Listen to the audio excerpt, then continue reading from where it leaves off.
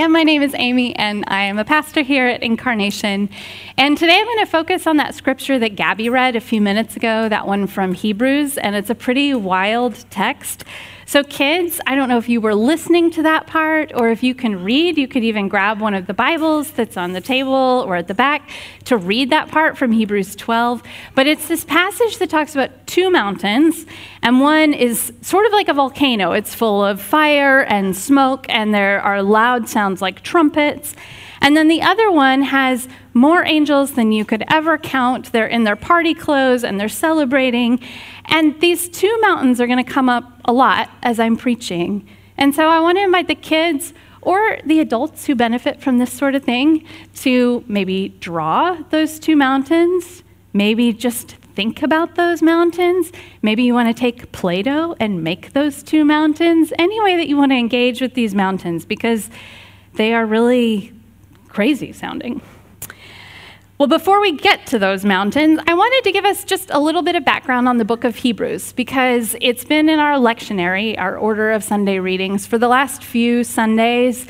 We don't get the whole book of Hebrews right now in the church year. We just get sort of the greatest hits. We had chapter 11 a few weeks ago. We had chapter 12 last week and this week, and we'll get chapter 13 next week. And this is like the meat of Hebrews, the part everybody turns to and knows and understands, or recognizes, not understands. It's actually quite mysterious. But the book of Hebrews was written for Christians who are tired of being Christians. It's clear all throughout this book that these are Christians who have started with zeal. They have embraced the life and the way of Jesus with so much enthusiasm, with so much devotion. They have been just unending in their compassion for people who are suffering, people on the margins. They've stood in solidarity with prisoners. They have served and given of themselves. They've endured abuse and persecution for their faith, and yet they've stood strong through it. But now they are just tired. They have this deep spiritual exhaustion, and that exhaustion is giving way to spiritual indifference. Like they're too tired to really care anymore. Church attendance is down, we hear earlier in the book. They're tired of showing up. They're tired of serving. They're tired of worship. They're tired of each other. They're tired of learning. They're tired of trying to figure out how to pray. They're even kind of tired of Jesus. They're tired of being on that narrow way that the gospel talks about. And they're kind of looking longingly at the ease of those around them who are on this broad way, who sleep in on Sunday and go to brunch and go through life spending their money and just doing whatever they want without having to give a thought to loving God and loving their neighbors, to worshiping. They're just weary. They're ready to give up. And that sort of weariness is actually a pretty normal experience in the life of faith. It's certainly something I have experienced several times. It's something I think many of us have experienced.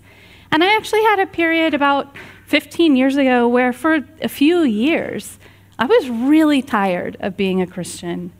I was experiencing deep doubts. I was really cynical about the church. I wasn't sure that I believed in God anymore.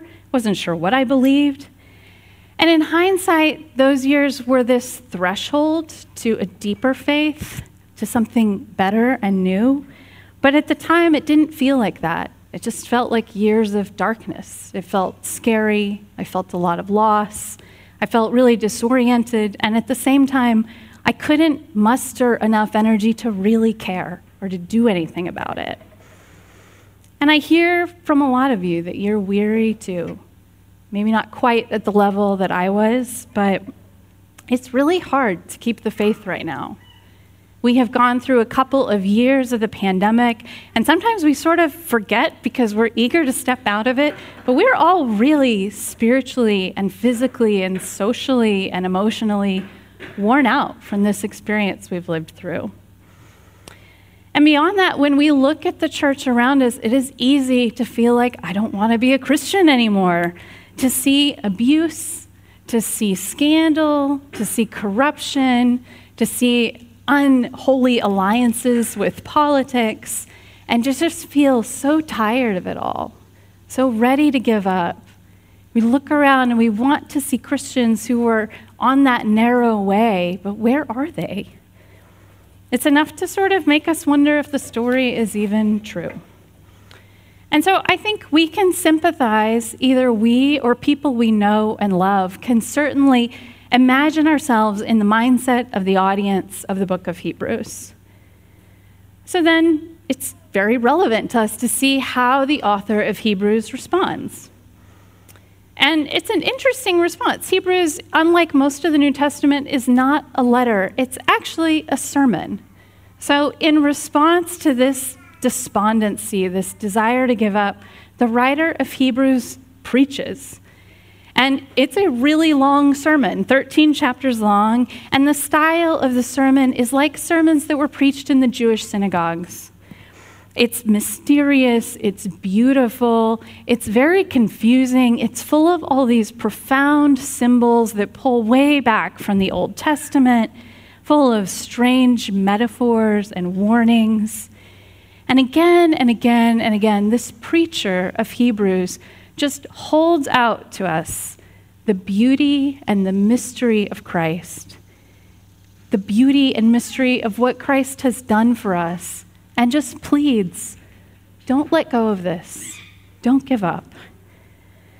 And I can say, as someone who preaches sermons and who knows sort of the landscape of books and advice and resources that are available to preachers and church leaders, this is not like a very quick fix, strategic church growth move to preach this long, high stakes, mysterious sermon. There are resources that will say, like, 30 days to take your church from tired to inspired, or here's a small group formula or a strategic plan that's going to get your people over the hump and ignite your church. And this is not any of that. The preacher of Hebrews is not a strategist. He is a preacher. He's a poet in the Jewish tradition, and he's dipping back into this ancient pattern you see all through the scriptures and that you see Jesus embodying, where in this pattern, when people come to God with their doubts and their questions and they're on the verge of giving up, God doesn't give them quick fixes. He doesn't give them strategic responses or tidy solutions or formulas. When people come to God with their questions, most of the time, God gives them a revelation of himself in all his mystery, in all his beauty, in all of his judgment, and with that swift mercy that comes on the other side of it.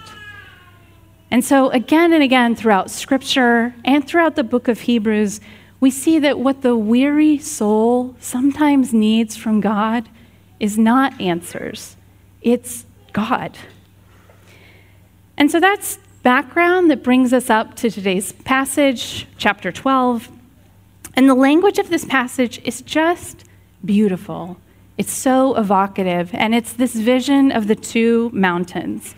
And particularly, it is weary people at the foot of these two mountains where they will encounter God. But which mountain will they encounter God at? That is the question of this passage. And there are two options given here. There's Mount Sinai and there's Mount Zion. Now, Mount Sinai comes first, and that's where God gave the law, the 10 Commandments, to his people through Moses. And that story of the giving of the law at Mount Sinai is told in Deuteronomy chapters 4 and 5. And this preacher uses that language. It pulls from that story here in Hebrews to say this: "You have not come to something that can be touched, a blazing fire and darkness and gloom and a tempest and the sound of a trumpet and a voice whose words made the hearers beg that not another word be spoken to them. Indeed, so terrifying was the sight that Moses said, 'I tremble with fear.'" Mount Sinai is this place of law. It's a place of judgment. It's a place where human beings encounter the holiness of God, and they encounter their own holiness in the face of God, and they have to reckon with it, and it is terrifying. They tremble. But the good news from the book of Hebrews is that we have not come to Mount Sinai. We are not standing in this place of trembling and gloom. Instead, listen.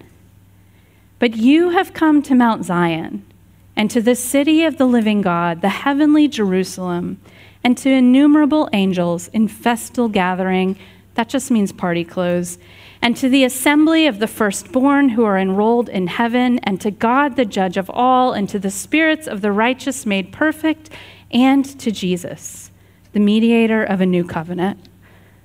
This other mountain, our mountain, is Mount Zion. And in the Jewish imagination and all throughout scriptures, Mount Zion is the dwelling place of the living God. And it's also a city, the heavenly Jerusalem. So it's that final, eternal city and mountain and home where all of the faithful have been journeying throughout their lives and throughout history.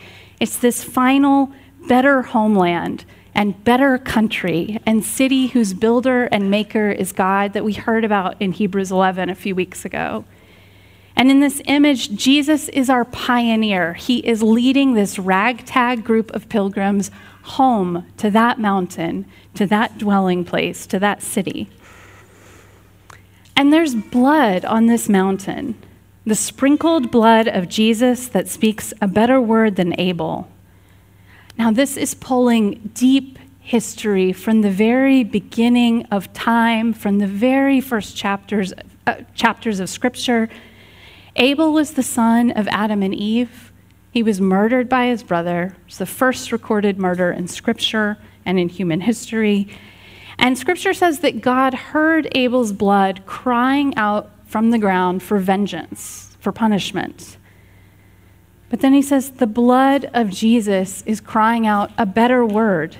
It cries out this word of grace, this word of forgiveness, this word of restoration, this word that says that ancient cycle of vengeance is being undone. And sprinkled blood on a mountain is actually like a really gruesome image. It's an image that doesn't make me feel terribly comfortable. If you imagine drops of blood in the soil, kind of at the foot of this scrubby Palestinian mountain. And this gruesome image means that we can't make Mount Zion just like this ethereal pie-in-the-sky idea. It reminds us of our bodies, of our humanity, of our flesh and blood, and of this earth that we stand on. And it also reminds us of Jesus's humanity, of Jesus's flesh and blood, of the earth that Jesus walked. It reminds us that Jesus is God in the flesh, God with blood in his veins and nails in his hands on the cross. Blood is gruesome. Sprinkled blood in dirt is gruesome.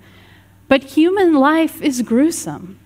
And God chose to enter the gruesomeness of humanity and to give his own body for its healing. And so it's only by Jesus' blood that we can approach Mount Zion with this confidence that this is our true homeland. This is our city. This is our mountain. Now, up to this point in the passage, we've heard two mountains, Mount Sinai, where we tremble in fear at God's judgment, Mount Zion, where Jesus' blood ensures our home in this heavenly city. And Hebrews has assured us, you haven't come to Mount Sinai, you have come to Mount Zion. But then it all gets muddled in the second half of the passage because we hear that even here at Mount Sinai, or at Mount Zion, there is fire. Even here, there is this voice of warning that is shaking the earth to its foundations. And we begin to see that these two mountains are actually not as distinct as they seemed. They are actually both places of this unsettling judgment and this consuming fire. And the God of Mount Zion is still a holy God. He's a consuming fire that is burning off all impurities so that his people can stand before him fully redeemed, fully alive, fully themselves as they were always made to be. And this God is shaking the heavens and the earth in this final cosmic earthquake. He is knocking off millennia of dust and rubble and revealing what this passage calls his unshakable kingdom. And by the grace of God, and through the fire of God, and through the blood of Jesus, we can withstand this. God has made us to withstand the fire and the shaking. They will not destroy us, and we don't need to tremble in fear. This fiery mountain becomes for us this place of transformation, this place of unsettling and dislodging and revealing what is true, what is beautiful and good, what will last forever. And this good and beautiful and true and lasting reality, this is our inheritance. Verse 28 tells us we are receiving a kingdom that cannot be shaken. This is given to us. You have come to Mount Zion, and this encounter with the living God will not destroy you, but it will transform you. Well, keep in mind that these words were written to the spiritually weary, to people who were ready to give up, ready to walk away, ready to just go to sleep and forget about it. And the writer of Hebrews does this surprising and confusing thing. He brings them to this encounter with the living God on the mountain. This God whose voice shakes the heavens but will never shake them. The God whose fire is burning away all evil but will not burn them. This God whose own blood is in the dirt, crying out this word of grace that they will not be destroyed. They will be forgiven and loved and given a kingdom. And it makes me wonder if maybe what we need in our own weariness is not a break from God, but maybe more of God. Maybe sometimes what our souls need most is awe and wonder. Well, I want in our quiet time just to take a moment together here at the mountain, here in the presence of the living God. I want us to imagine ourselves bringing whatever weariness we are carrying, wherever we want to give up, to bring it into the presence of this God and to ask him what he has for us at the mountain. So you might want to close your eyes right now. It's up to you. But we'll just take a quiet moment asking God, what do you have for me here? What do you want to shake loose? What do you want to burn away?